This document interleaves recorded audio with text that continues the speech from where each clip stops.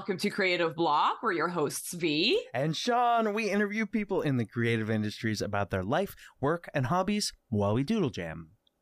We asked people on our social medias if they had specific topics they wanted us to discuss, as well as some drawing prompts. Today, we have with us Moss Lawton. That's me. It's you. That's I'm here. you. Hi. Moss. Did I do okay with your name? Is there any other enunciation that I do wrong? No, that's correct. Okay. You're good. Lawton! You know? I wasn't sure if I'm supposed to... I think the louder the better, but other than that, it's fine. Moss Lawton!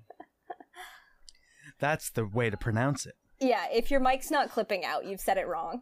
Yeah, you have to yell it. Yeah, you have to go. Oh, right. Moss! Moss! Okay, yeah. You have an amazing career.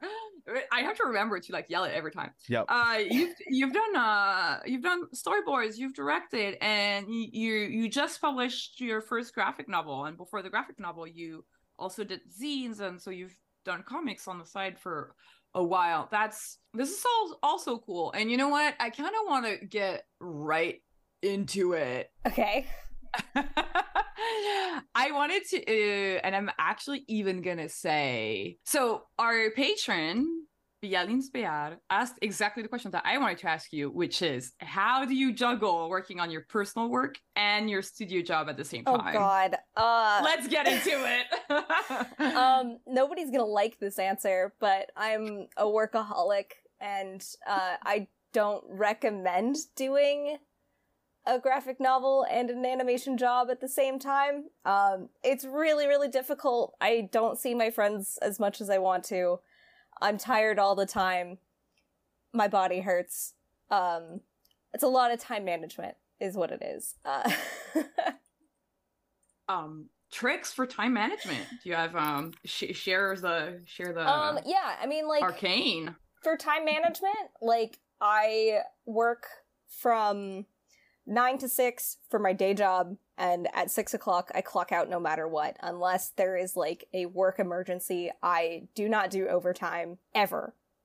You will never catch me doing overtime. So then I can eat dinner and then shift into comics mode after work, where I can change locations from my desk, where I work on animation stuff, and then I can take my iPad out into the living room or to a coffee shop or something like that and do comics somewhere else. So I kind of have a separation of my animation work and my comics work, and it helps me compartmentalize everything. I think that's great. I love that you brought that up as fast, because I feel like that is so important to just kind of rejuvenate, or just kind of get into the work mode that is okay, this isn't my day job anymore. Yeah. This is my personal project. That is so cool.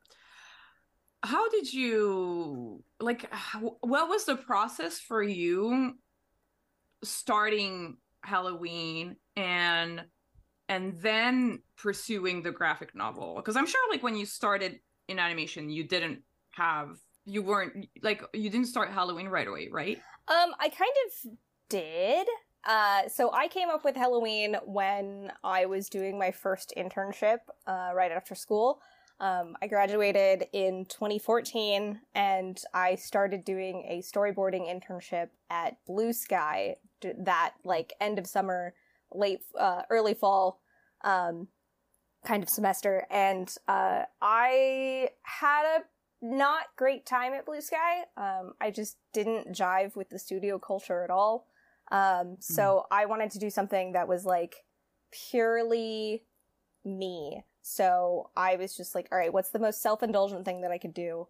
And I decided that meant emo kids, goth kids, Halloween, My Chemical Romance, a Spirit Halloween store, and Tony Hawk's Pro Skater. And so I just mashed all of those things together, and it was the first year that Inktober happened. So, right, yeah. I was okay, well, I like drawing in my sketchbook. I like using ink and pens, so I'll do that, but I'll come up with, some characters to draw for Inktober, and, just came up with a new bunch of characters, and I drew them the whole month, and ended up falling in love with them. And so I kind of put them on the back burner as, like, that internship ended and, like, focused more on getting a job and everything like that. And once I felt like I was stable in my career as a storyboard artist, I started putting together pitches. And I originally wanted to do Halloween as a limited series or, like, something like Over the Garden Wall, where it's, like, a special that you could show once a year. So I was pitching it for animation before it was a book. And I got really lucky. Somebody reached out to me on Twitter after I posted a really salty tweet about the industry and how I wasn't getting any traction. But they reached out and were like, hey, we like this. I'm an editor for Penguin Random House. Would you consider doing Halloween as a comic instead of a TV show? And I said, let me get my rejection letters from these studios I'm waiting to hear back from, and then let's go. So that's what happened, was I got my rejection letters from the studios and was like, all right, let's do a comic. And they were like, great, let's do a comic. That's amazing. That's so cool. What a strange way to have, like, things turn around. Like, to literally go from this thing that went wrong and then throwing that out into the world and, like, this thing went wrong, and then someone's like, here, you want something to go right here. Yeah, and, literally. That's so funny. Yeah, it goes to show that sometimes it's okay to just kind of share online things that don't go your way. I feel like personally, I'm still very much afraid of saying when things aren't going right on, like, any type of social media, but it's kind of cool to see that, like, for you being like vulnerable in a way where it's like, oh, this isn't going where I wanted to go. Like, it kind of turned into a new opportunity. You mentioned something about feeling, like, comfortable or, like, stable in your career. Like, at what moment in your journey as a professional did you feel like you were stable? I felt stable the year before things kind of blew up. It didn't give you much time to feel good, huh? No, not really. No. It was kind of like I started putting together a pitch at oh god, what year was it? It was like 2018 is when I first started feeling kind of good about things, and then everything just started. It was kind of the first moment where people started losing shows with no warning. And I was at Nickelodeon at the time, and so I was trying to pitch for, like, the shorts program and all of that. And, like, the shorts program pitches were going, like, well, but then there were shows at Nick that were getting pulled, and, like, we didn't really know why. So I started pitching around to other studios, and then, you know, that's 2018, 2019, and then we're in 2020, and, like, things started blowing up. Like, after Nickelodeon, I didn't have a job for longer than, like, 6 months. Like, I would say my first 3 years in animation, I would have a job for a full year, a job for a full year, a job for a full year. And then suddenly I couldn't get a job that would last longer than 6 months. Seasons got shorter. Shows weren't getting picked up for season 2s. Or I was working on, like, a TV feature. Like, I was working on the Troll Hunters movie. And, like, that has a finite timeline. There's not gonna be another one. That was the end.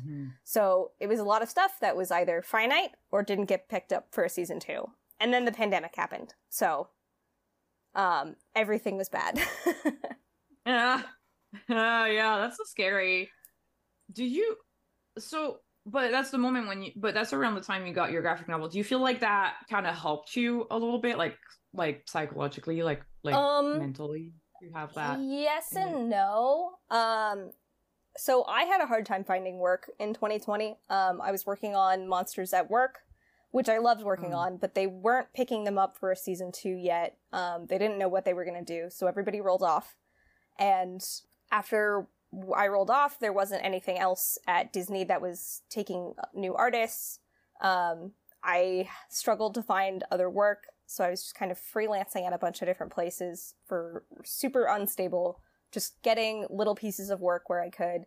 And so I was like, all right, well, while I have all this time, while I'm unemployed, I will put my whole ass into pitching. So, as just like, I need to do something that maybe if I can't find a stable job, maybe I can pitch a show and like something will grab on and I'll have something to do. But it was rough out there. 2020 was really hard. Yeah, that it's hard because finding a gig when you're like inside and your network, you don't have the means to hang out with your pals as much, is all like so crazy, right? Because I feel like a lot of the times finding a gig, I don't know, what's been your experience like looking for a gig and finding a gig? Like, how would you describe the process of like looking for a job?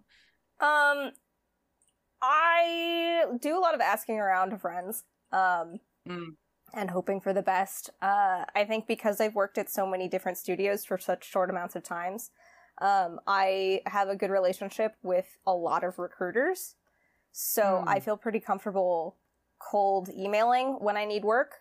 Just to say, hey, I was working on this show a year ago. Do you have any freelance? Do you have any jobs available? You already know my skill set.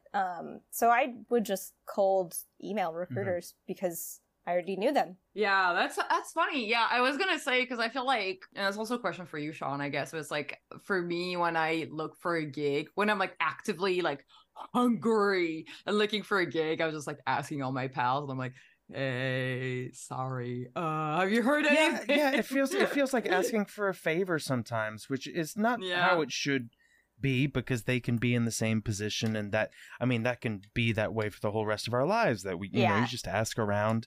And really, like, once you get to a certain point, it shouldn't feel like sticking your neck out for someone to be like, hey, do we have any job, talking to the producer on the show and just being like, hey, are we hiring for anything? Because I have some people that would be really good for this show. And, once somebody's comfortable there. But I do think that the pandemic changed the dynamics a lot of going from show to show, because so much of getting hired and rehired is working in a place with somebody, and then they're thinking of you. They're thinking of how fun it was to have you in the room. They're thinking of like, oh man, they were a joy to work on this show. They have you on their mind. And when you don't have that, like when most of the time when I'm on a show, all I see the whole time is maybe my board partner and my director. Yep. Or if I'm directing the board artists and the team, like in sectioned amounts, unless there's like big announcement meetings, and you just don't get to become friends with people on the crew as easily, and it makes getting new work harder. I don't know if that's your guys' experience also. Oh, it absolutely is. I briefly worked at a studio that I did not have a great time on and wound up getting let go. And I was like, all right, well, if I'm not a good fit for this show, did anyone tell the recruiters that I'm available? And they were like, oh, no, we didn't. That would have been a good idea. And it's like, wow, communication is really... To be fair, though, I know what studio you're talking about, and they're not the best about transferring talent over. It's their staple. It's their little quirk. Yeah, but it's not a great quirk to have.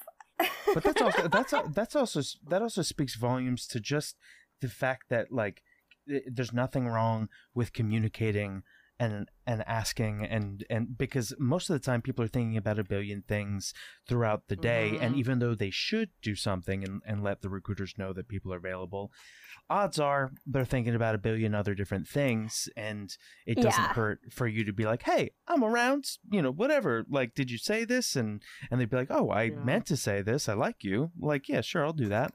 Yeah, I mean, definitely, like, I think people underestimate the power of reaching out and asking. Yeah, that's very true. I think it's because we're all so shy and we're like, oh, it's so uncomfortable. I'm not used. I think I've been so chronically unemployed and like bouncing between jobs so much during my career. I am not shy about any of that, just because it's like survival, that I can't afford to be shy.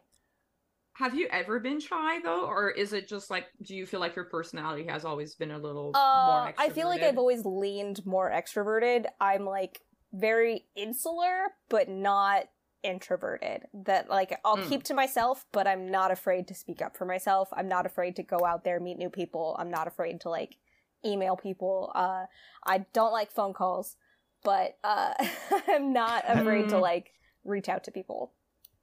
So would you consider yourself an extrovert first or a goth first? A goth first.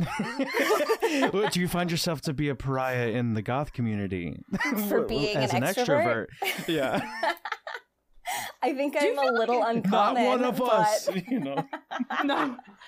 I feel like goth are like, okay, let's talk goth about for a little bit. I feel like goth are like they're not that introverted. It's just like they want to be around their people. Yeah, right? I don't think goths are as introverted as people think either. I think they just like their community, and so they're gonna stick to their own and not necessarily go outside of it. But I don't think that means that every single one of them is an introvert. True. Yeah. No, you're right.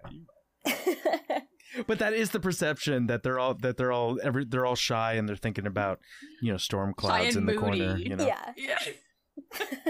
Wait, so what aspect of the goth culture do you identify with the most? Because for some reason I've never pictured you to be the kind of person to be like moody and think about sad thoughts.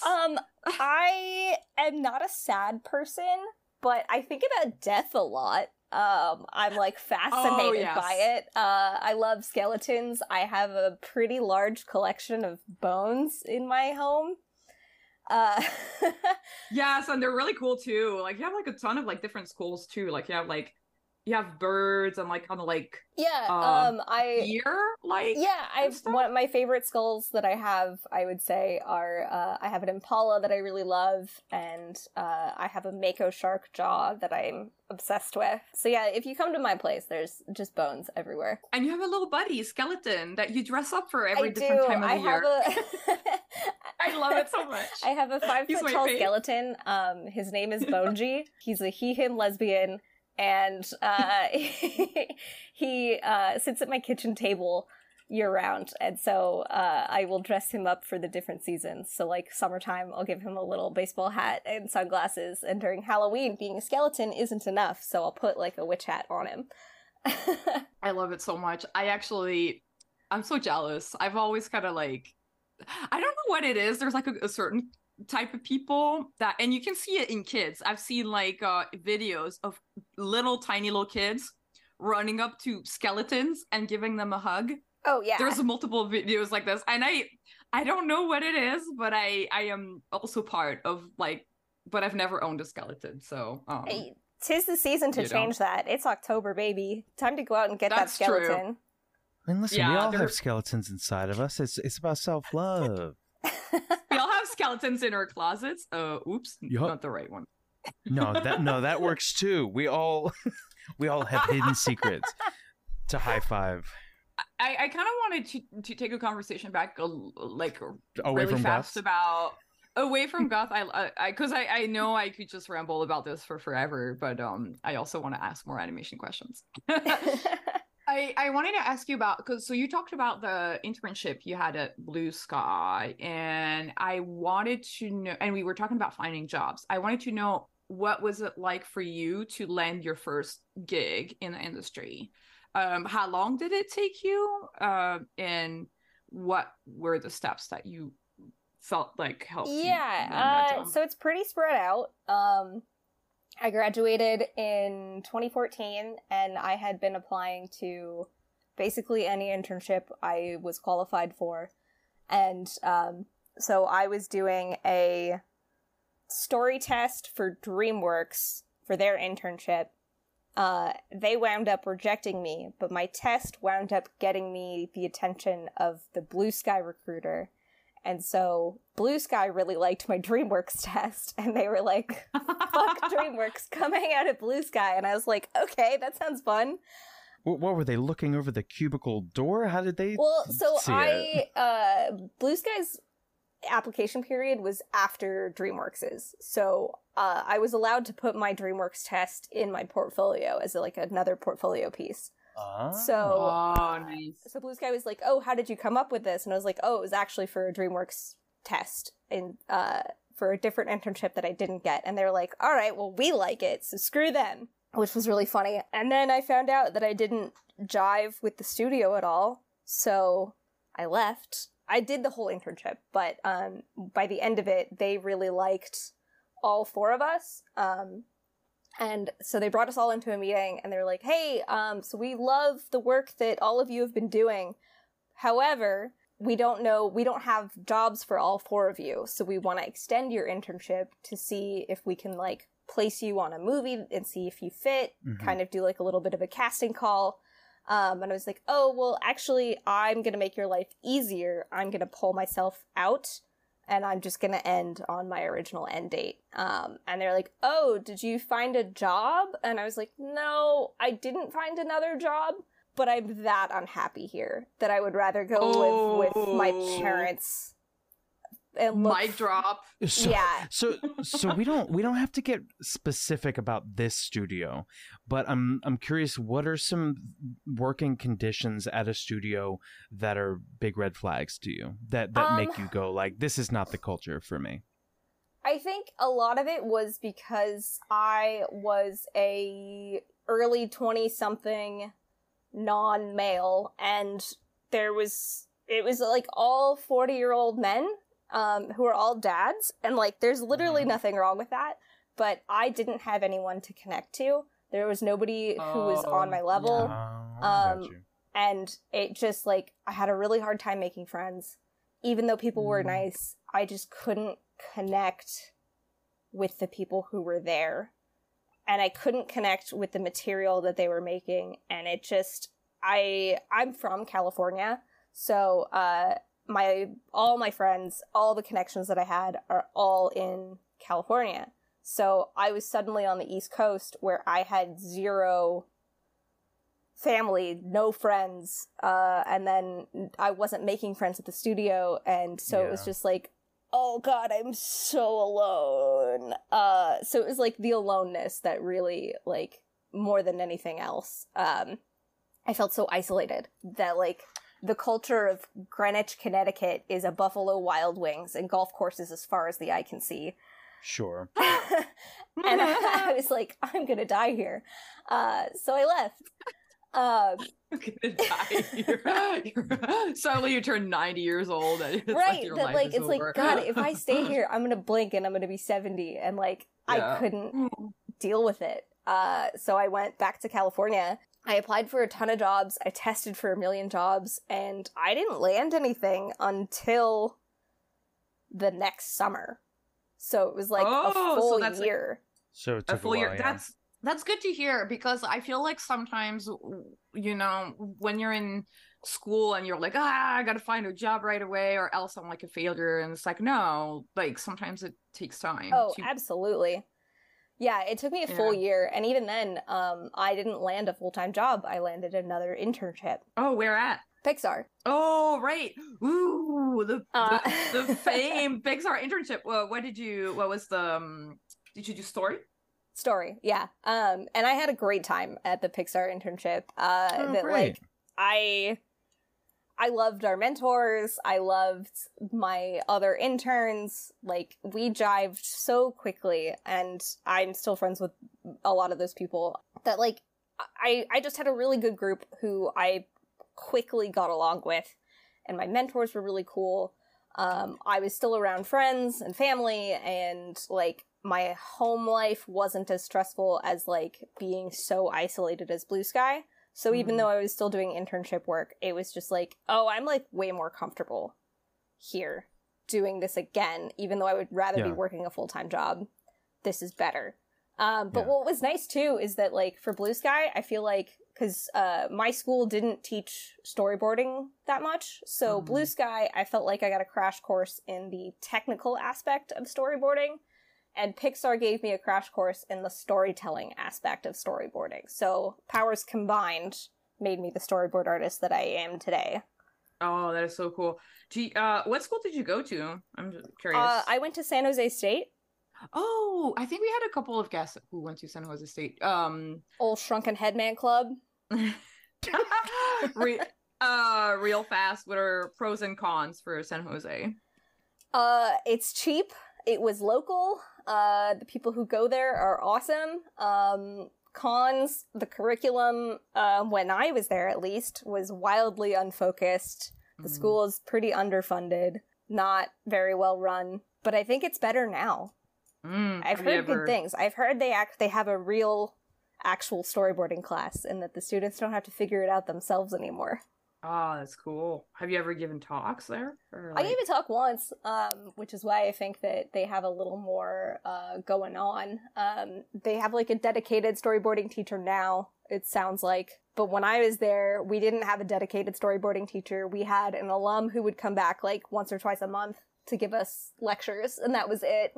Oh, yeah. Yeah. That's like, that's a little sparse. Really cool. What did you do after the Pixar internship? After the Pixar internship, it took me probably another 6 months to find a job. Oh, good to know. Was it through any of your Pixar internship contacts, or again completely random? Completely different from it. Look at all these fresh starts that you're having, and each time you manage to find a way to get into something. You're like a real scrappy warrior. Yeah. I'm like a cockroach. You can step on me a bunch of times and I won't die. I love that. People who identify as cockroach are like, I feel it, because I used to also call myself the roach. But yeah, I probably tested for another like 10 different shows in between Pixar and getting my first full-time job. And so it was just like one day I was planning, so I have a cousin that lives in West Hollywood, and so I was about to call him to be like, all right, I'm just gonna go down there for a month, I'm gonna live with my cousin and see if I can like do any footwork in person to meet people and make connections and get jobs, and then go from there. And as soon as I put that plan in motion, I got an email in my inbox from Warner Animation Group asking if I was interested in a job on the Lego Movie 2. So I was like, okay, the universe is listening. That's a sign of something. So I wound up packing a suitcase into my car and going down like the next day to live with my cousin. So that I could interview. It was like a Wednesday. I drove down Thursday and had my interview Friday to get the job. That's such a fast turnaround. Yeah, and so it was like a week later, they got back to me and they were like, great, you're hired. Welcome to Lego Movie 2. That is so cool. How do you think they found your work? Did you email them, or was it like, was it social media? I think it was a friend of mine from San Jose who was working at Disney at the time, knew somebody who was working on Lego Movie and forwarded my name. So it was like 2 or 3 degrees of separation that my resume just like made it through the right people and onto the right desk. And then in the interview, I think I made the right pop culture references.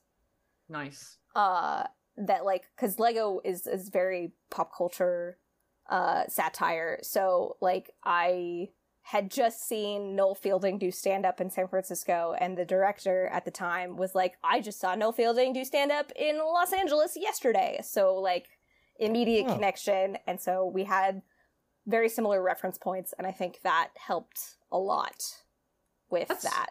That's so true. I feel like every time I hear somebody having like a good interview or like a good general is like when you connect on like media that you both love. And totally, that's really cool. Wow. So you started Inktober all the way back when you were at Blue Sky. Yeah. So Halloween was already brewing for all this time. It's been almost 10 years. Whoa. Oh my gosh. Yeah, that's so crazy. How?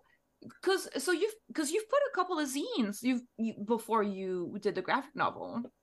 Yeah, so the zines were collections of Inktober drawings that I was like. Some of them were comics. I bought a comic that was not the graphic novel. So I did a comic after Inktober. Okay.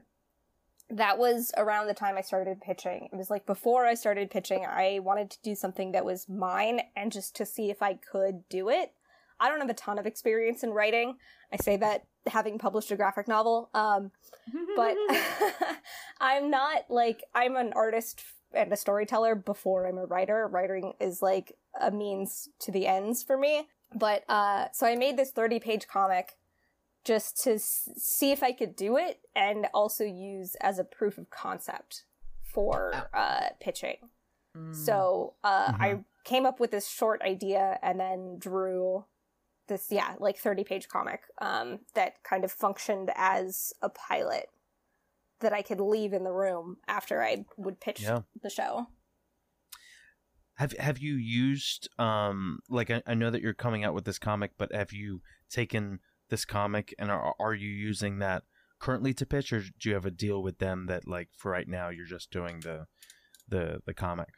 Right now I'm just doing the comic, but there are some irons in the fire of potentially doing more, and that's all I'm gonna say about that, because it's too early to say anything else.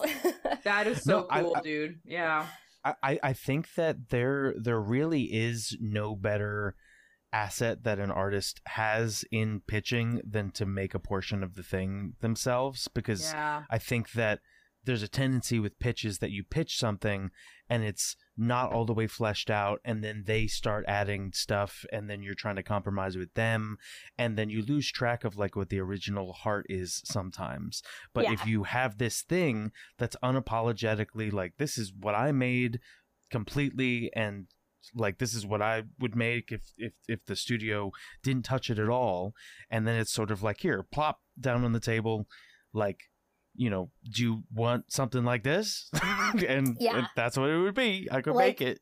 I can't tell you how many meetings I had where I left with an executive saying, like, we can't do anything with this because it's too niche, but if it was a graphic novel, we could do something. That's so interesting. That's so like, interesting. I hate that I have to like make it before I'm allowed to make it, because I do want to make a movie or a TV show or something. Like, that is the end goal for me, is I want to direct. But it frustrates me to no end that like I have to make the entire thing before I'm allowed to make the entire thing. But at least in this case, if the movie or the TV show never happens, I do have a comic that's completely 100% mine. Would you say your first love is comics or animation? Animation. Nice. Okay. That makes a lot of sense. I love comics, but and I would not be doing this amount of work if I didn't love comics. But I would say animation is first. So you're talking about directing, and you're currently directing. Yes. So I'm guessing when you said directing like a couple of seconds ago, you meant kind of like show running, right? Show running, yeah. But how would you describe your job as a director right now? I like it a lot. This is my first directing job, so it's a lot of like organizing things to make sure that the board artist has everything that they need and feels comfortable, and when they start their boards, and making sure that going through the script with them and pitching ideas as we're going through the script of what things might look like, and after a launch, then checking in with everybody to make sure that they're hitting their deadlines, if they have any questions, any new ideas that they want to pitch, that we can run through things together as we're going. And then a lot of my job right now, because the board artists have all rolled off onto other things, is a lot of revisions. Doing a lot of revisions. Just going through and making sure that everything is what the show needs, because Monster High is pretty linear. That like you get a lot of good episodic one-offs, but then there is like a pretty big overarching story in the show. So it's a lot of making sure that everything lines up with the lore and like the overall story, which is really fun because I've never worked on something like that before. That's really cool. Yeah, and Monster High, like character designs for that new series are just so cute. They're so fun to draw. Yeah, I did the first pass of boards for the intro, and I was just like, man, I love drawing these girls. They're so cute.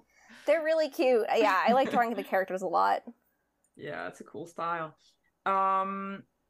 So when you say you want to make sure your artists have everything, what does that mean for you? Like describe a little bit, like in the nitty gritty, like how you prep for that. So I'm on a CG show, so we have a lot of 3D assets. that we use. And so if we have something already, then we want to make sure that the board artists have it. So like if we have a model of a set, we want to make sure that they have the model so that if they want to use it in their boards, they can. So like we have FBXs of most of our main sets of like the school especially. So if something takes place in the dorm room, then they can put the whole set into Blender and fly through it and take the exact screenshot that they need instead of having to draw the background. And so they have the scale and everything exact. Or if we have a new character, making sure that they have the most up-to-date version of what that character looks like. So how do you go into a project where you're directing and you guys need to do something on the show, and maybe you're not as familiar with that process? Like, I don't know how much you've used 3D and boards before, but if you encounter something where you're like, you're aware that this show needs to do this thing, how do you sort of learn on the job while being in like a director's position where you're supposed to be the one that knows what to do? I mean, thankfully I've worked on CG shows before. I would say I've worked on more CG than 2D in my career. So I'm not unfamiliar with 3D programs. I'm not like well versed in them. I couldn't build you anything. But if you were to give me Unity or Blender and I could put a set into it and go around and grab a screenshot, that's the extent of my CG knowledge. But that's kind of all you need. It's like, you don't need to know how to build anything. You don't need to know how to place a camera. You just need to go know how to open a file and not mess with it. Yeah. It's kind of like playing a video game, pretty much. It's like, okay, how do I like navigate literally. This? Yeah. And then you just kind of like take cool screenshots. Basically, if you want to train to be a director, just play Breath of the Wild and take some really good pictures. Yeah. So you've used, how much 3D have you used in your boards, B? Me? Yeah. How much experience have you had? I'm just curious, I thought you were gonna ask, Boss. That's why. But like, that's cool because then, Boss, you can like say what's your take on that. But I personally, I only really worked in 3D on 3 shows. One was a French show where we were given the sets in 3D and we had to get Blender and then you would move the camera around and stuff. And at the time I didn't understand that lenses were so important. So I was just like, hey, here's a bunch of shots. And then it was funny because I love the supervising director on this show. He's really great and he did film school. So he's more of like, he didn't study storyboard, so he's more of a like actual camera guy. And he would redo all of my shots. But you're just like, oh man, I tried to do a Wes Anderson kind of shot. He's like, it's too flat. All right. So, and then after that, I guess I did Wings of Fire, which was entirely in Blender. And we were really doing it all. Oh yeah, you guys like did boards in Blender, right? Yeah, we basically did previs, which is for people listening who don't know what previs is, because I didn't know what previs was before Wings. In feature, you have storyboards, and after storyboards comes layout, but in feature CGI, for some reason they call it previs. And I think it's because they just take the character in the T-pose and they move the character throughout the scene just to show how big the character would be in the frame. And they do the camera moves so that you can check if the compositions are correct for what the director wants. But it's not animated at all. It's just timing and composition and making sure that all the elements are like framed correctly. So so that's what we would do in Wings of Fire, because Wings was we were supposed to work with an overseas studio, and it was the pipeline from Clone Wars, from the CG Star Wars. Oh yeah, I've heard that they do that. Yeah, which is honestly pretty cool. Like, I think for a TV pipeline, a prestige, like hot, expensive show TV pipeline, that's pretty cool. For feature, since you have like people whose jobs it is to do previs, I don't know if it's as necessary. And then for Monster High, it makes sense that you would like take the screenshots, because I took a couple of screenshots from what was available, or like I was in Blender and just kind of did the wings thing there. But yeah, I don't know, I think it's kind of fun when you get the hang of it, when you get kind of into that groove. I think it's kind of fun. Well, how did you like it, Moss? Yeah, I like it. I'm not a huge fan of drawing backgrounds, so it's nice. Yeah, and when you worked on Lego Movie 2, like you didn't have to use CG, did you? No, that was all 2D. And we boarded in Photoshop, which I hate doing. That I learned how to storyboard in Photoshop. And I did that for a lot of my early career. Blue Sky, we did Photoshop. Lego Movie, we did Photoshop. My school, we did Photoshop. Goodness. Pixar, we did pen and paper, which was crazy. And then when I got to Nickelodeon, I had to learn Storyboard Pro. But now that I boarded Storyboard Pro, I never want to go back to Photoshop. I hate it so much. But all of those other experiences sound crazy to me. I've never been on a show storyboarding and they wanted me to use Photoshop. That I don't know. Maybe it's done more than I think. But it's very common in feature. It's very common in feature. Which is crazy, because it's like, what you're wasting so much time. And I think, okay, here's what I'll say. Hot take incoming, y'all. But I think it's because Photoshop has the fancy brushes. But I think it's because Photoshop has the fancy brushes and they don't want to let them go. Yes, but Storyboard Pro has the fancy brushes too now. Last time I worked on a feature. So they have no excuse. Yeah, I did it all in Storyboard Pro, and I used all the little tones and all the little gradients to make it look nice and featurey, and they were very happy, so... Yeah, I've gotten lucky that I've been on a couple of projects that use both, like Troll Hunters, Rise of the Titans, the movie, and then Twits, which is now going to be a feature at Netflix. I was working on an earlier version of the project where it was an 8-episode miniseries, but those were both Photoshop first, but they were like, if you know how to use Flix with Storyboard Pro, you can use Storyboard Pro. And I was like, great, I'll figure it out. So on my last like feature projects, I used Storyboard Pro because there was no way in hell I was going to use Photoshop. Flix is so painful. I hate Flix. Flix is the devil.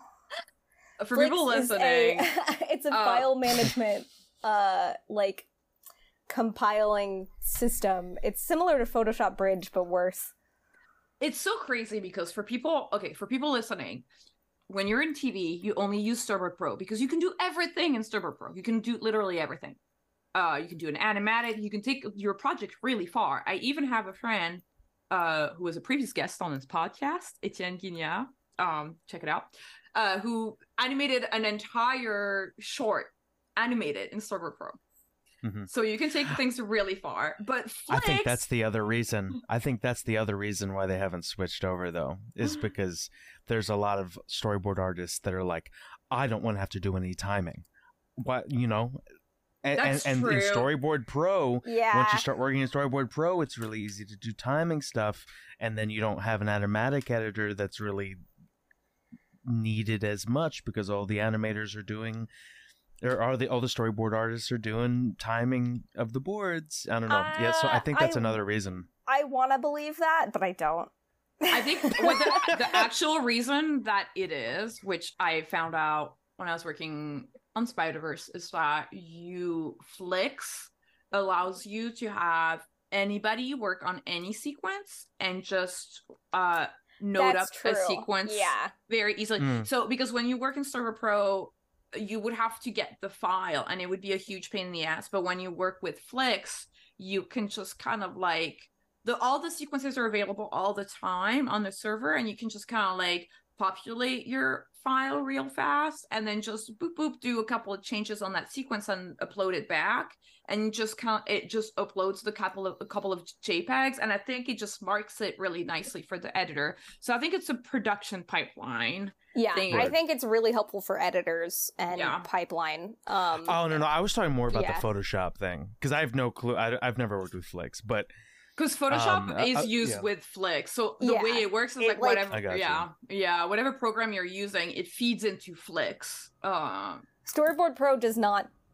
It will play with Flicks, but it doesn't play nicely with Flicks. Photoshop plays nicely with Flicks.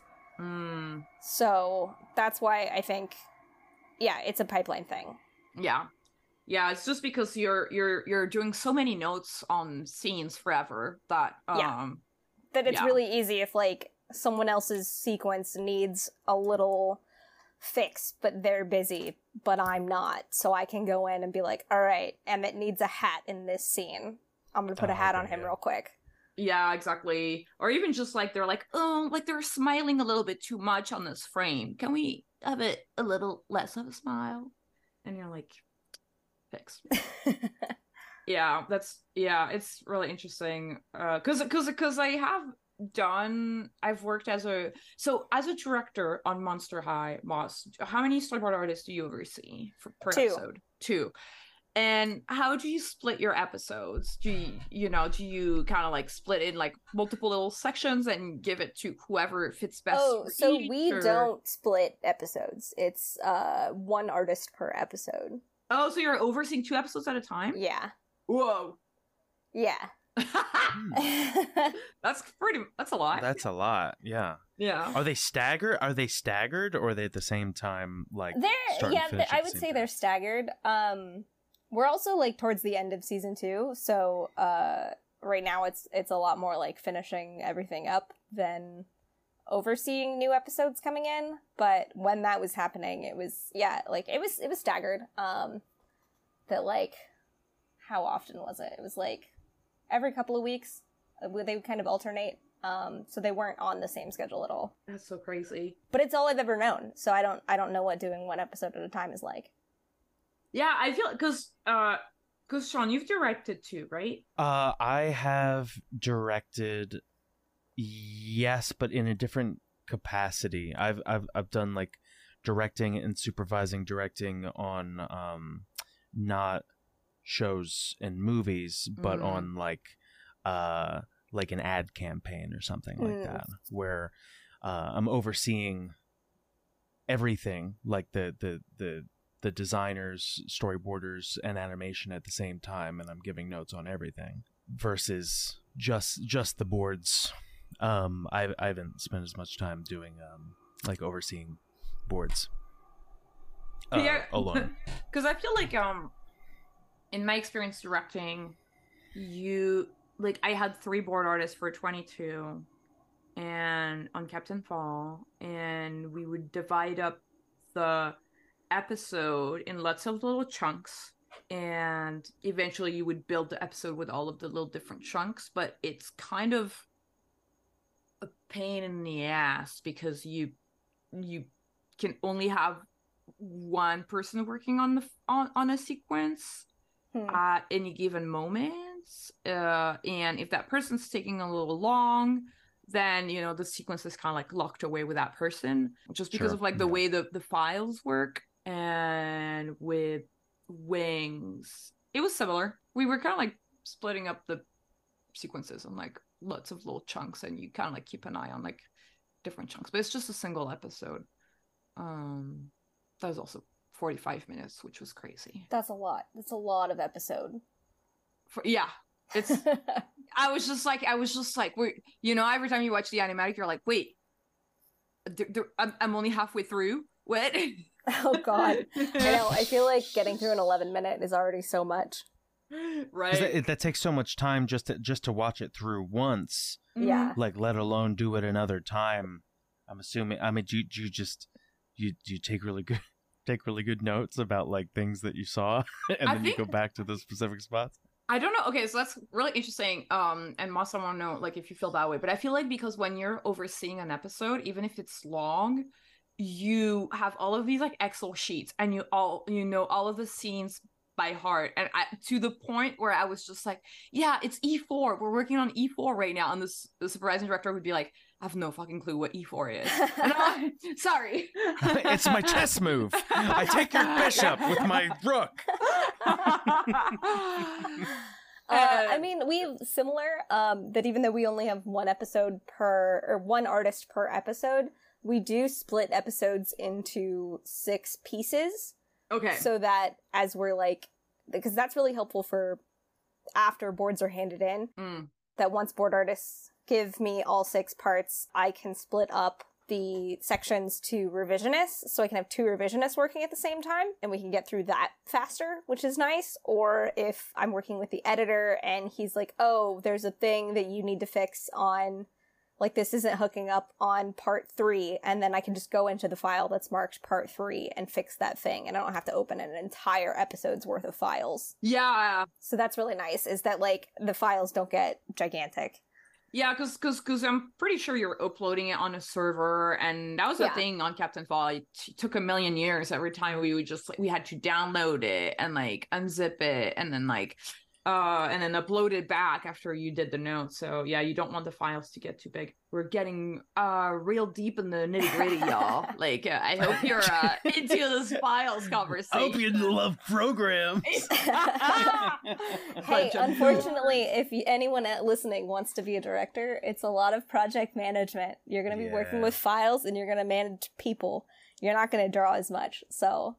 What's your hot tip on managing people? What's your management style? What's your philosophy? I like talking to my artists. I usually will want to do a couple of check-ins as they're going, but usually, like, we try to find something that works for them. Like, if they don't need as many check-ins, it can kind of just be like a message on Teams chat and be like, hey, you want to go over anything on Friday? Nope, I'm good. Okay, great.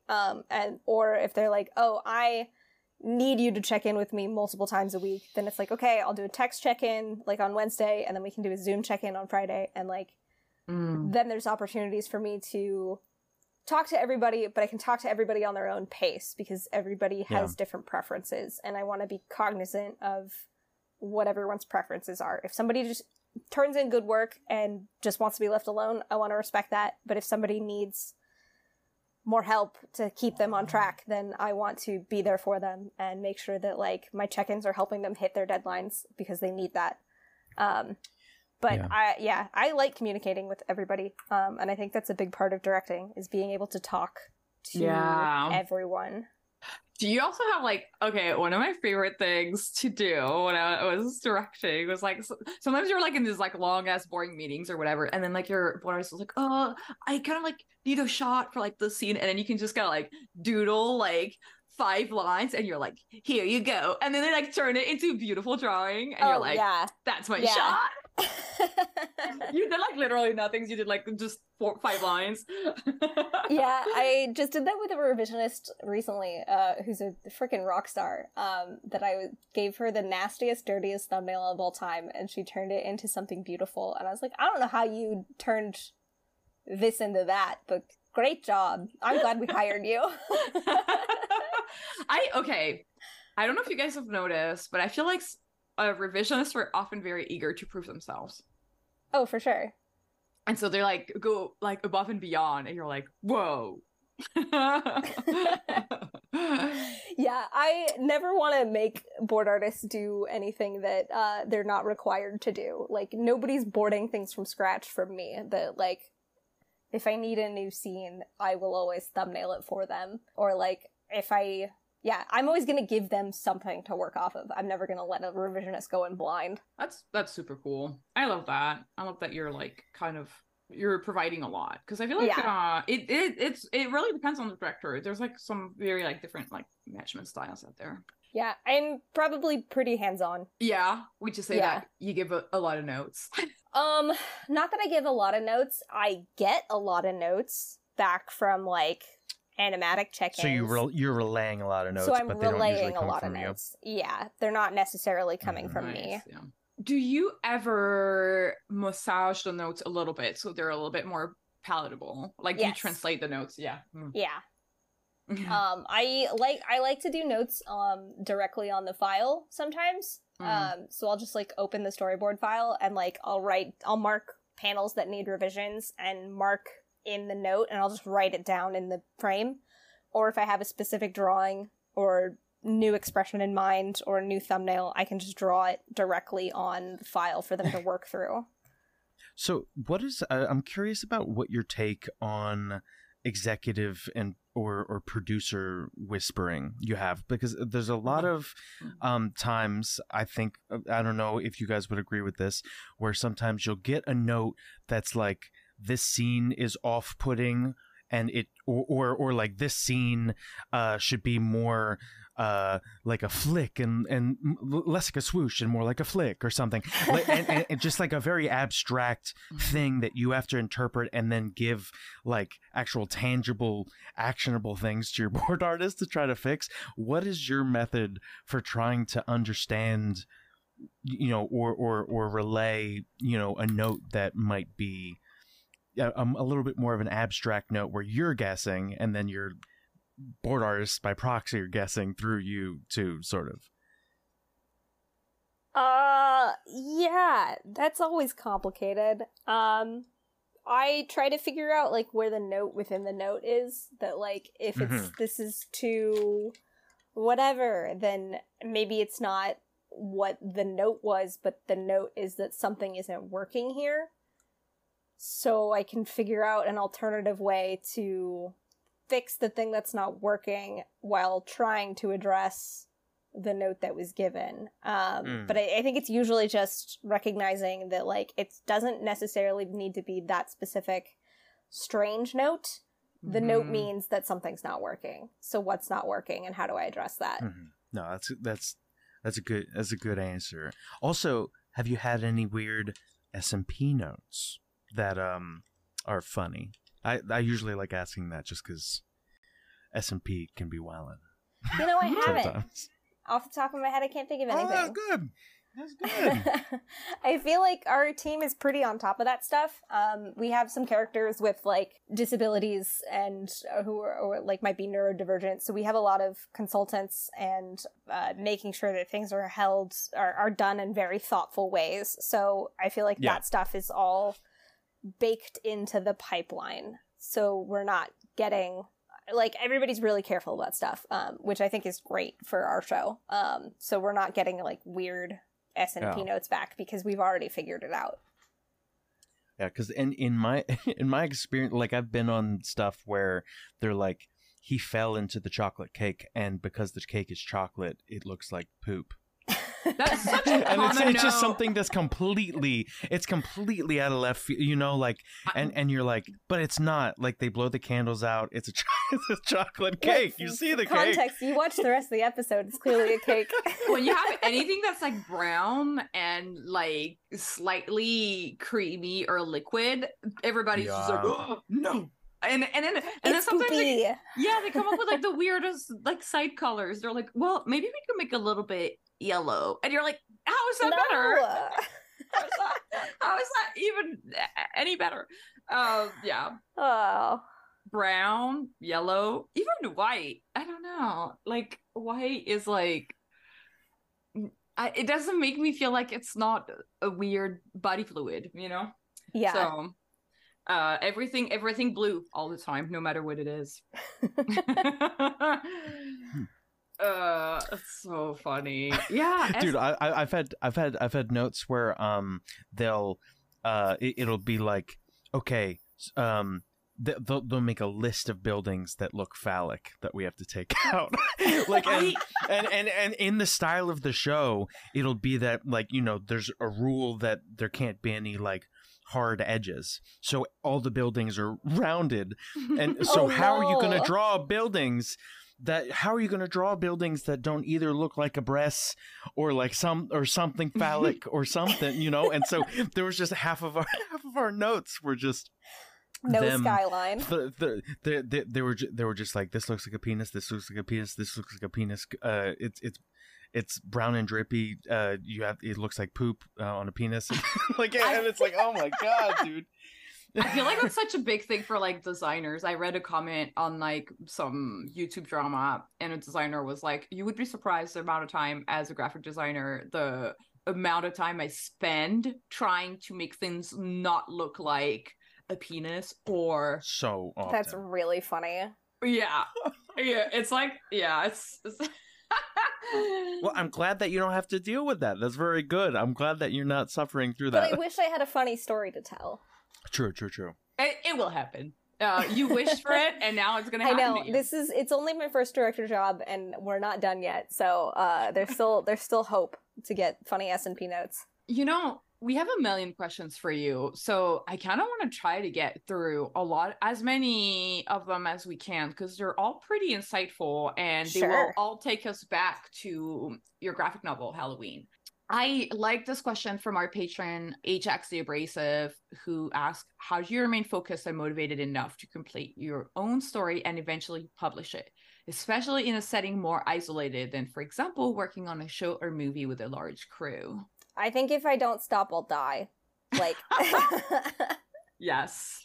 That, I always want to make stuff. And I've loved a lot of the shows that I work on, but I've worked on a lot of shows that I have not loved as much. And so there's just always this itch to make my own thing, and that I don't think will ever go away. So it's just kind of like, it's just got to come out of me somehow. And I'm really thankful that I have a publisher behind me where, like, I can make that a reality and I don't have to do that on my own. I think that's a big part of it, is that I have a publisher behind me, is I don't have to do it on my own. I don't have to keep to my own schedule. I have people to report to and deadlines and regulations, which is nice because I need rules to get things done. If it was just me, and Halloween wouldn't be a book. Well, how did you do it before you had those deadlines? Because you had to make the pitch, and you had to, like, how, do you have any ways that you, like, I don't know, motivate yourself to do a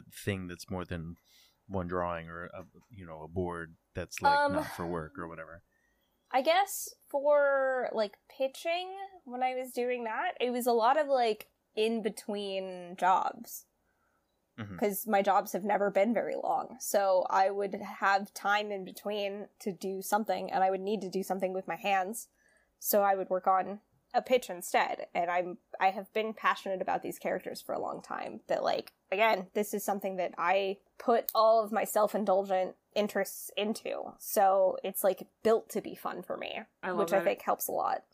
Yeah, I love that answer, because I do feel like that's something that's very common and at the heart of a lot of animation people who end up doing graphic novels, is like, you're a creator at heart, and it's like, when you work in animation, like, the chances of you being a creator and running your own show are just so very small. It's so small. It's so, like, people have compared it to, like, winning the lottery before, and it's like, not that it's impossible, but definitely something to keep in mind in terms of, like, you have more chance of getting a project off the ground and done if you kind of just do it. Yeah. That's I love when I use it, or else I will die, because I feel like that's how we feel. It's the real feeling. It's like, no, I gotta, like, I don't know. That's my legacy on this planet. Yeah, like, I wish I had a healthier answer to that, but it's... Hey, maybe creating is not healthy. I don't know. Like, I wish I didn't work as much as I do. Like, I work too much. I think doing a full-time director job and doing a graphic novel at the same time is immensely difficult, and it's very emotionally, physically, and mentally taxing. So if, like, I trip, then it's going to be a long recovery to get back on track. So it's a lot of time management. It's a lot of dedication. It's a lot of, like, resilience and tunnel vision that I hope won't last forever. We talked about, before we started the show, we talked about how this new era of creative block, it's us talking about our feelings. And you said it's emotionally really hard. Describe that for us a little bit. If you're comfortable. Do you have, like, terrible moments when you're just, like, in bed crying? Or you're like... No, I'm not a big crier. But, you're like... not a real goth. I'm joking. More of a frowner, not a crier. Yeah, I default to anger more than sadness. That I do a lot of laying on the floor. Oh, yeah, okay, that one. Oh, you're a floor layer. Okay. Yeah, I do a lot of laying on the floor, and I've got a cat, so I'll usually, like, he'll be walking by, and I'll just grab him and roll him over and be like, hey, you have to cuddle right now. Surrender your serotonin. Vincent, he's amazing. I love him so much. He's the best cat in the entire world. But yeah, I'm a big floor layer. This is a pretty cool question from our patron Mallard, who asks, what do you keep in mind when working on scary media for children? What do you think the limits are before it becomes too scary for the age group? And have studio executives, have they ever pushed back on an element that they deem too scary? So far, nobody's pushed back on something being too scary. Even on the Z movie? Yeah, even on the Zim movie, I don't think anybody's pushed back on that being too scary. But I also don't think that was built to be a horror movie. It's pretty hard sci-fi. That I think there are scary moments, but Enter the Florpus is a sci-fi story. Mm-hmm. So it's not built into the gross out stuff, and the horror elements are not really built into it. And like for Halloween, like it's horror, but I draw inspiration from like Coraline and Over the Garden Wall and Nightmare Before Christmas, which is built for a younger audience where it's like spooky more than like horror, even though I love horror. Mm-hmm. But it's meant to be more spooky than outright scary. Yeah, that makes sense. But yeah, I haven't really had any pushback on, I had some pushback on the language in Halloween, but not the content.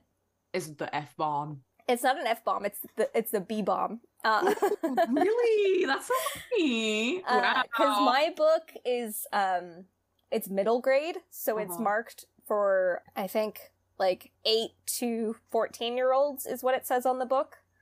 So it's like for kids, but there is some cussing in Halloween that like there's a lot of like hell, damn, piss a couple times. And then spoilers, there's a pretty big bitch at the end, but it's not to anybody. It's an expression of... It's like Jesse Pinkman when he's just like, bitch. Yeah, it's an expression. It's an expression of an emotion. It's not to anyone. And so I had a little bit of pushback on that. And they're like, some people might not pick up your book because it says bitch in it. And I was like, those people aren't going to pick up the book anyways because it says hell on the cover. And they're going to be surprised by the bitch at the end after they've already bought it. That's so funny. You know what you signed up for. It says hell in the title. You know, moving to America, I was so confused about how people are like very uptight about language and like how there's like different levels. Like first of all, I didn't know hell was a bad word. I was like, I don't know, hell is just hell. It shouldn't be. It's just a place. Exactly. I'm like, it's just a place. I don't understand. Well, did you know that in like music videos when someone says God damn it, they don't bleep out the damn it, but they bleep out the God part. Yeah. Oh, that's so crazy. So taking the Lord's name in vain is also a curse word. I think also there was a time where if you said asshole, they would bleep out hole but not ass. That's so funny. What? That's so funny. Like butts are fine, but not the hole. The hole is forbidden. Yeah, the forbidden hole. That's so crazy. That's so crazy. Wow, you learn something every day. It's confusing. Yeah, it's confusing. The weird rules. And then you ask why, and then you're like, oh, there's just these like it's probably like the Christian Moms of America protest it or something, you know, like oh yeah. Yeah. 100%. It's funny because I don't know if I already said this on the podcast, but I'm working on a short and it's 2 girls and they say a lot of like, oh my gosh. And I'm like, for me, oh my gosh. And it's funny because when I talk to UK people and I've picked up the oh my gosh from the US, right? And UK people are like, you sound like such a prude when you say gosh. I'm like, I'm sorry, that's how people talk. But I was told like, are you sure you want to have them say oh my gosh? Because that might make the audience for your short smaller. And I was like, but I think they say oh my gosh in Gumball, and then because you know there's like different tiers. And it's like, well, yeah, you don't get a G if you say gosh, but you might get like a Y7 or something. And I was like, this is so funny to me. It's so funny to me. I don't know. It's so crazy. It's all like so stupid and arbitrary. I think the kids can handle gosh. No, the kids can handle it. The parents. It's the parents. They cannot. It's too edgy. Too edgy. I did a signing when my book came out at a bookstore in Burbank called Dark Delicacies. That's really cool. They specialize in like horror stuff. So there was this little girl who came in who was probably like 6 or 7 years old, like pretty young, who was there for another author who was signing books that were like for children, whereas mine is like for children and teens. But she looked at my book and like whispered to her mom, like, "There's a swear word on the cover." That's so funny. But then like she talked to me a little bit, and then by the time that she had finished up with the other author and like circled back around and was like, "I want to buy your book too, like I'm interested." And so I was like, all right, if your mom's cool with it, then I'm cool with it. And so her mom was like, yep, she can handle it. Oh, she can handle a couple of cuss words. That is good. So cute. Yeah, because I feel like when you're a kid, you want to do the things that are a little just kind of too old for you. Yeah. You want to be like you're curious. You want to know the secrets of the world. And I really like that the mom was supportive of that. Of like, yeah, you can have a little bit of taste of something that you might not be ready for. Let's find out if you're ready for it.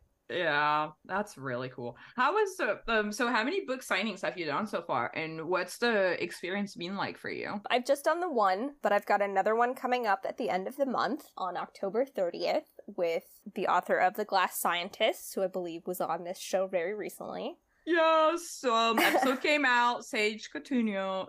Check out their episode. It's they're cool. Really great. We have the same publisher, so we're gonna do like a joint thing at the end of the month. So if you're local to Los Angeles, you should come. Oh, nice. Yeah, Sage is awesome. And I bought your book when it was pre-order season, and because I moved, I think the book just got lost somewhere in the mail. Oh no. So I'm gonna buy it again. So I'm helping you reach that New York Times bestseller. Thank you. You're gonna be at Lightbox Expo, right? Yes, but as a panelist, not as I don't have a table. Yeah. Gotcha.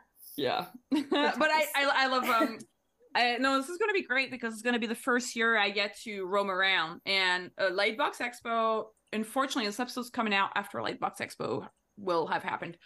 But it's a really fun event to check out for like the artist alley. Everybody's so great. Everybody has like amazing books and prints and stickers. So I can finally roam around in the artist alley and not have to worry about my table. And I think that's going to be pretty cool. Hell yeah.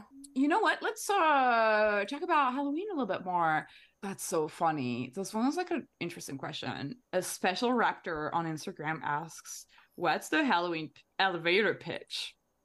The Halloween elevator pitch. I used to describe it as 80s kids on bikes horror, but it's the 2000s kids on skateboards horror. Oh, so like, that's cool. Yeah, like It or Stranger Things, that type of thing, except pace it up a couple of decades and put them on skateboards instead of bicycles. I love it. Do you think skateboards is still cool? I think skateboards are still cool. I don't know how to skateboard, but I think they're cool. I'm wondering if you're listening to this episode on Spotify or YouTube, leave in the comments, do you think skateboards are still cool? Because it's the 2020s, y'all, and we're too old to know. Yeah. Dude, I used to be so scared of skateboarding because all my friends that skateboarded broke their wrists and arms and stuff, and I was like, but that's my drawing wrist. And so like I was always like, I wanted to be a skateboarder, but I was always like, I'm definitely gonna break my hand, but I want to be an artist. So when I was a kid, so I rollerblade still sometimes, not often, but I did break my wrist as a kid rollerblading. So that's a real fear. And is that why you rollerblade a little bit less, or is it just because you love working so much? I think it's just there's not as many places to rollerblade anymore. Like, I guess I could go to a roller rink or something, but roads aren't great to rollerblade on. There's always a security guard chasing you. Right, yeah. It's also just hard to, like, put skates on and take them off, and then you have to carry them, and they're kind of a hassle. Yeah, I can see that. They're, like, so chunky. Whereas, like, a skateboard is just, like, one thing, and it's lighter, and you don't have to take your shoes on and off. That's You should get so Heelys. true. I should get Heelys. That's a good idea. Heelys are so fun. Oh my god. I cannot wait to see you wear Heelys. Oh my god. I'll just be like sliding around. I'll be like, oh, they're a ghost. Dariush Creates on Instagram asks, what was the scripting process like for Halloween? I'm really curious about that too. Like, how'd you write? Like, do you write your whole script? Do you just kind of like take it one page at a time? Yeah, I write it like it's a TV script because that's what I'm used to as a storyboard artist, that I'm used to working from like a completed thing. My script doesn't need to be final, but I use Final Draft on my iPad and I'll write it like a TV script that I would get to storyboard from and then go from there. Usually, like, every version, I'll get notes back from my editor and, like, I'll address any notes in, like, a second draft of the written version, and then I'll address notes in thumbnail, pencils, inks. So I'm like, constantly revising as I go, but I usually like to have a finished version of the script before I start drawing. Do you get notes from your publisher, or is it just notes that you give yourself?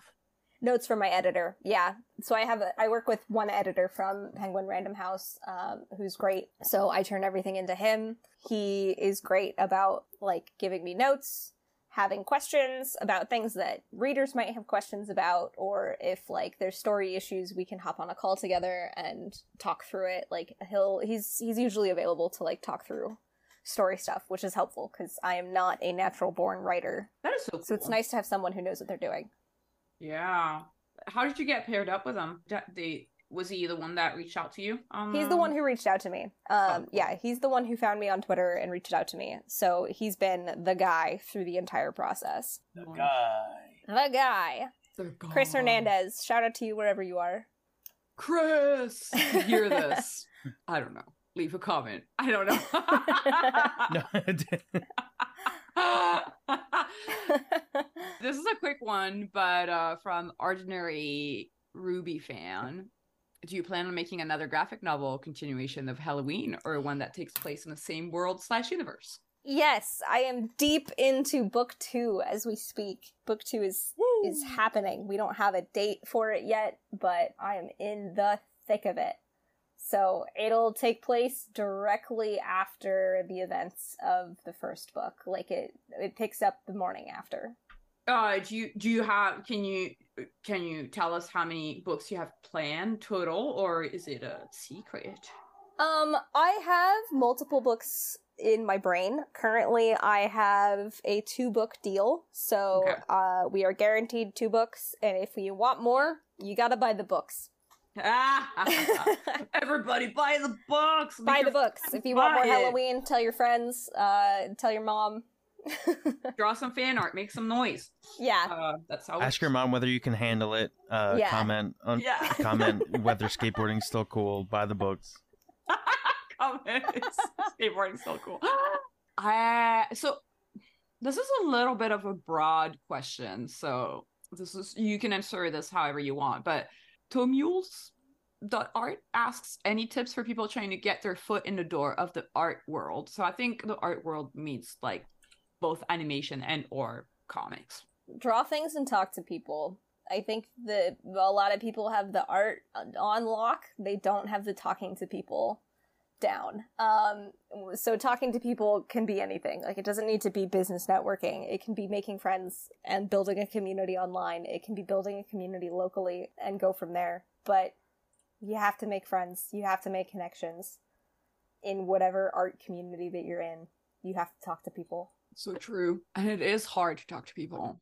It's very hard, but I can guarantee that everyone else also thinks it's hard, so you're not alone. Last Rindink asks if you have a favorite Halloween movie. Favorite Halloween movie? That's a great question. I really like Trick or Treat. It's a classic. I like Nightmare Before Christmas, obviously, which I actually think is more of a Christmas movie than a Halloween movie. Yeah. Because it's about Christmas. not about Everyone Halloween. fight about this in the comments. I know, I'm here to start fights. Yes. Nightmare Before Christmas is a Christmas movie, and I will die on that hill. I watch Over the Garden Wall every year. What do I love? I have a bunch. I love Hocus Pocus. Hocus Pocus is great.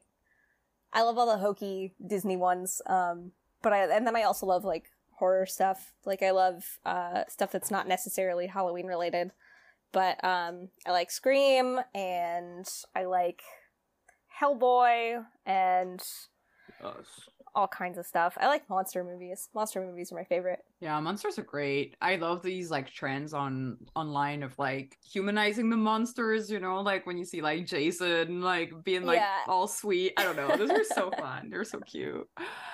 I'm really into Chucky right now. Chuck is so weird. I still have to get into it, but I don't know. There's something about Chucky that I'm like, this is too out there. This is so crazy. It's really stupid, but it's really good. Chucky was my first fear. Really? My first monster fear.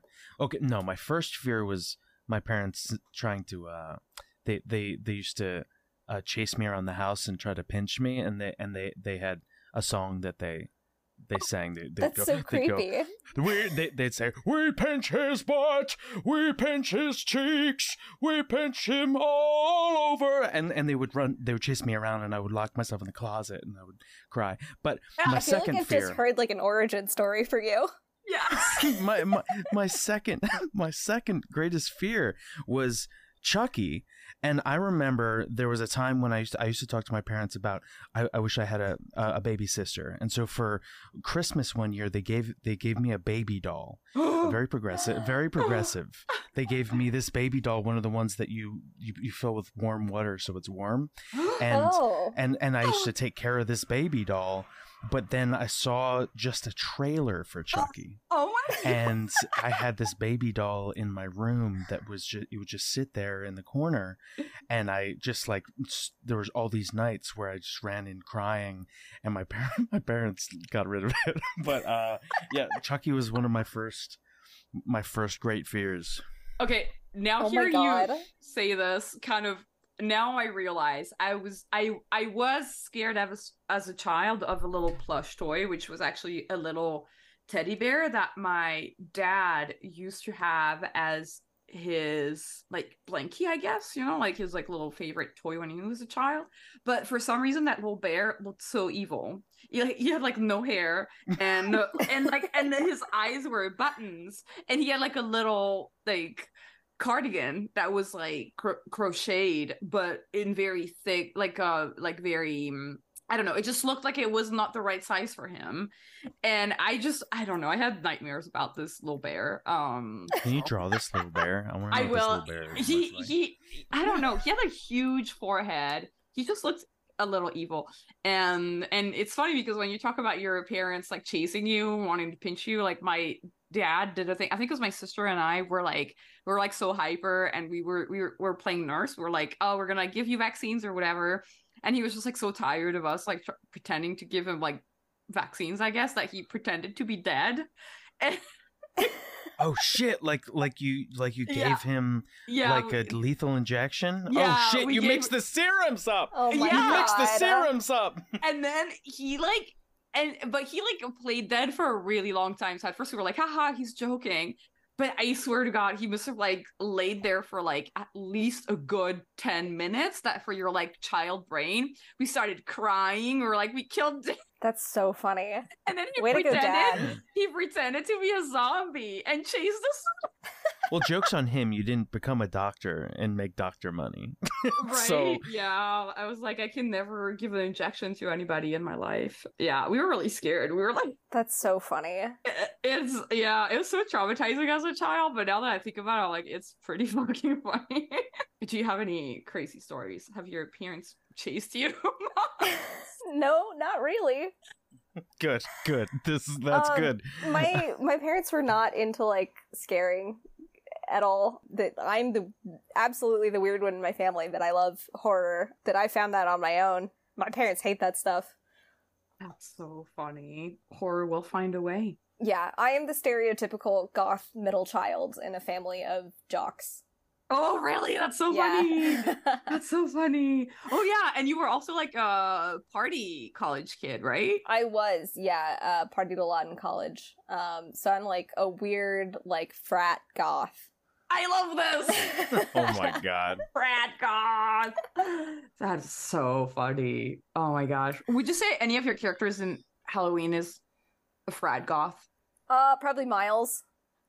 Yes, that's right. It's funny because I always imagine him to be like a little bit more like emo and sad, but I guess he's more like of a frat boy, I guess. No, he listens to ska music, and when he turns 21 in vampire years, he will be playing the beer pong and doing keg flips and stuff. That's so funny.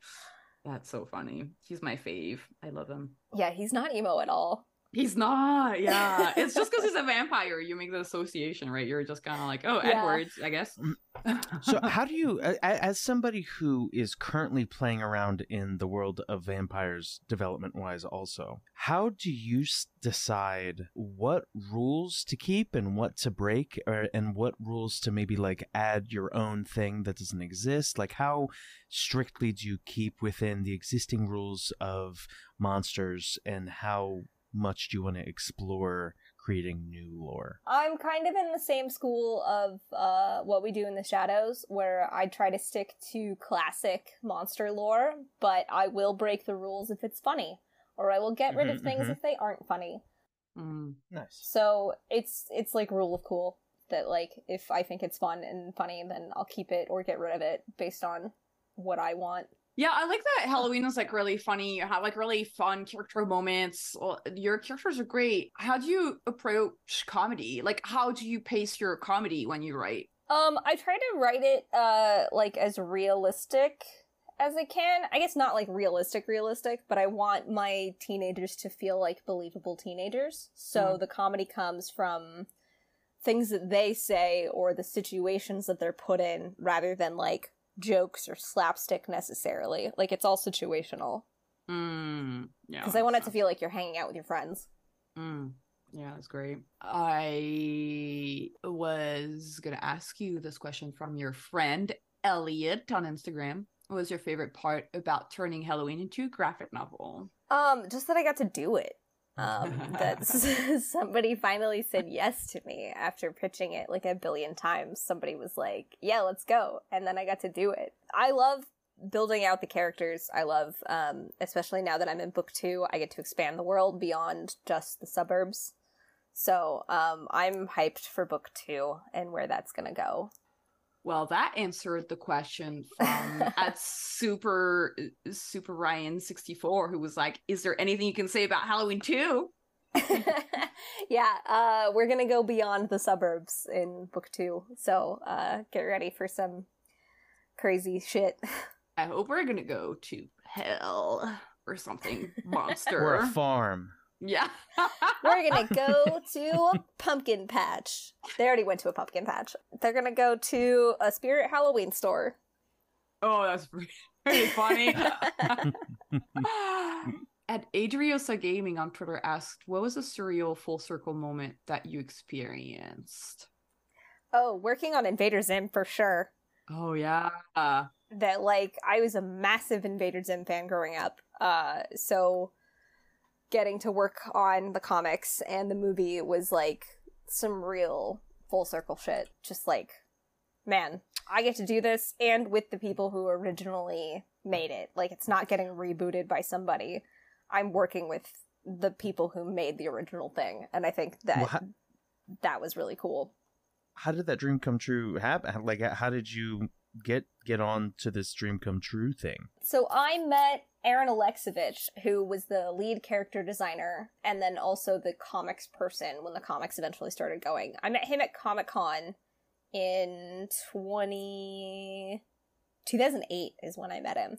It was my first Comic-Con. I was graduating high school. And so I met him at the Slave Labor Graphics booth because I loved his comic, Serenity Rose, which is really good. So we just followed each other on social media and kept running into each other at conventions. So he became somebody who I was just like convention friends with, internet friends with. And then by the time the Zim comics were happening, he was drawing them, but he didn't want to do all the line work. And he's like, all right, well, Moss has really good lines, and I know they're looking for work, so let's see if Moss is available. So I got to do the line work for the first 5 issues of the Invader Zim comics with him doing all the pencils, which was fun. And so from there, that's so sick.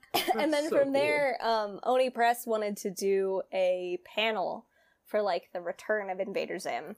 So I got invited to go to that, and so that was when I met Jonan and a bunch of other people, Ricky Simons, and a bunch of Invader Zim folks. So I just became friends with them after meeting them, and so by the time the Zim movie was staffing up, I had already done my internships at Blue Sky Pixar and worked on the Lego movie, so I had the boarding experience to back up the Invader Zim fandom that I had in my body, so that it just like I feel like I was built for it, in a way that like I didn't know it was going to happen, but somewhere in the universe, something knew it was going to happen. And so, I had built up the right parallel skills and the right parallel relationships so that when they converged, that it could work. That is so cool, dude. That is, like, so cool. Yeah. Yeah. I still can't believe, I don't know. It's crazy. When you grow up reading somebody's comics, and especially because when Jonan was publishing Johnny and Squee and everything else, like there wasn't, like, he wasn't accessible on the internet like he is now, in a way, with like Twitter and Twitch and all these. Like, now if you're a big Jonan fan, you can go and watch him stream, which was absolutely not the case back in the 2000s. So it is kind of crazy to be like, whoa, like, he's around. You live in the same world as this person. Yeah, it's so crazy. And I feel like that's just happened more and more as I've gone through my career. It's like, I'll meet new people and be like, oh my god, you did this thing that changed my life as an 8-year-old. Like, oh my god, it's so crazy. It's crazy. And it's funny because I've been on that side of, like, I told, like, one of my coworkers, I was like, wait, you worked on Real Monsters? That's crazy. I was obsessed with this show as a little kid. And, and they're like, oh, cool. Yeah, that was a job. It's so funny. I fucking loved that show.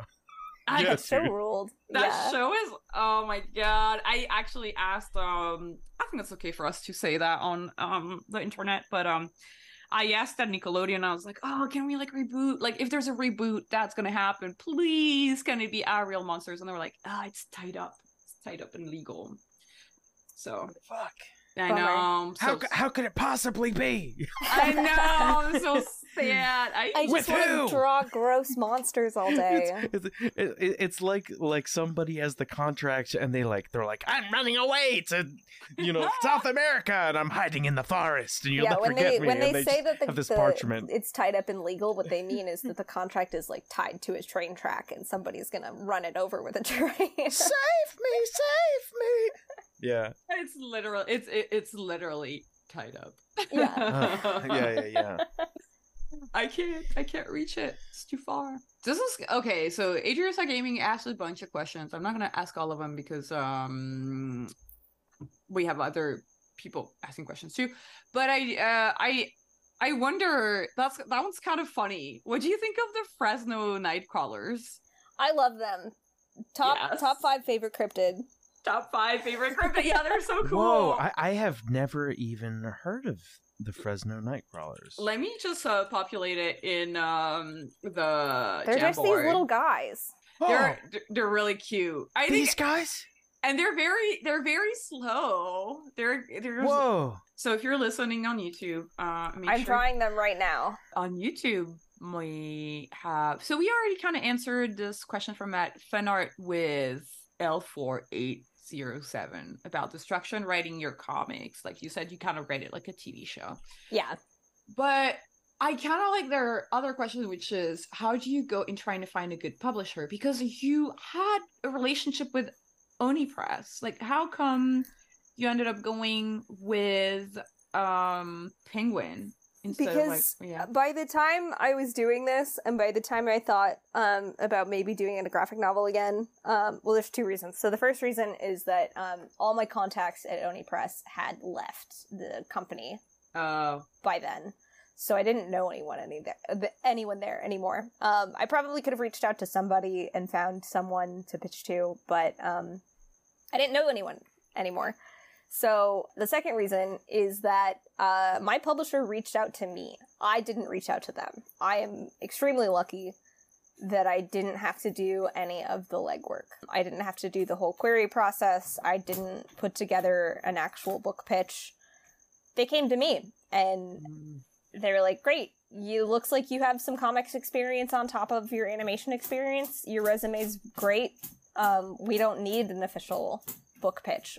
We'll just take your animation pitch and go from there. Oh, man. That's so cool. So that's sick. I skipped a huge part of the process, so I don't have a lot of information on how to find a publisher, because I didn't. Yeah, that's the dream, dude. Well, I think we already kind of talked about your writing schedule. That was a question from Angel Pearson. Thanks for your questions, y'all. Very much appreciated. And, we asked you all these questions from our followers, but the podcast has a question for you. Okay. So, about creative block. Do you love us? No, joking. We're going to ask you if, do you ever face creative block? And if you do, what does it feel like? And how do you deal with it? Yeah, I get creative block writing more than anything. I'm just not good at it. That I feel like if I sit down to draw, it's so ingrained in me from storyboarding and drawing comics that I can usually figure something out to draw, even if it's not good, even if it's not something I'm going to post. But with writing, it's not something that comes easy to me, so I get blocked frequently. So if that happens, I usually try to refresh myself and refill my creative well.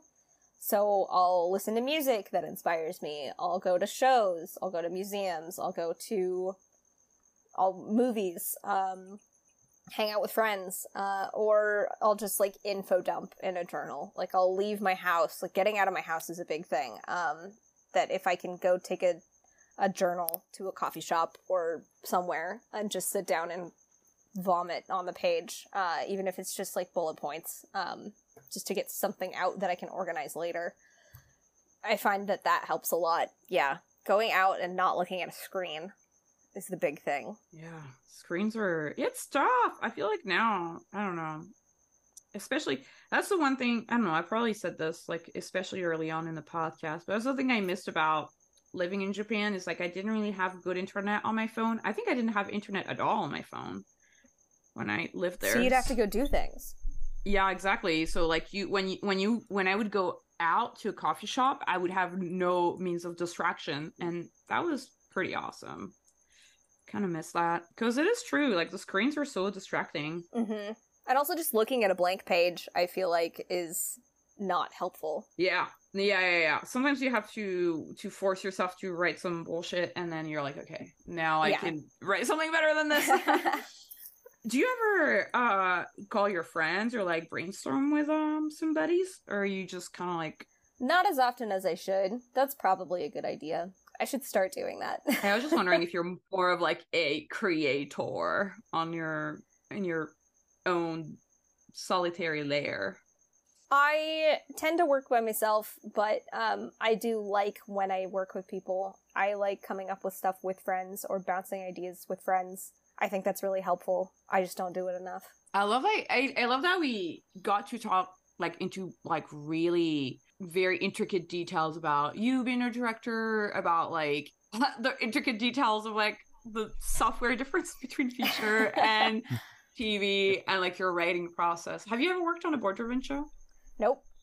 Yeah, so that must have been I've also never worked on a board-driven show, so starting to write is so scary at the beginning. It's so scary because I've had people who are like, oh, but you're a board artist, isn't writing easy? It's no, I don't work on board-driven shows, so it doesn't come easy to me that somebody gives a fully written script to me every time. I've never had to do that. So I think anybody who does work on script driven is a rock star, or on board driven is a rock star, and should be paid 3 times as much as what they're currently getting paid.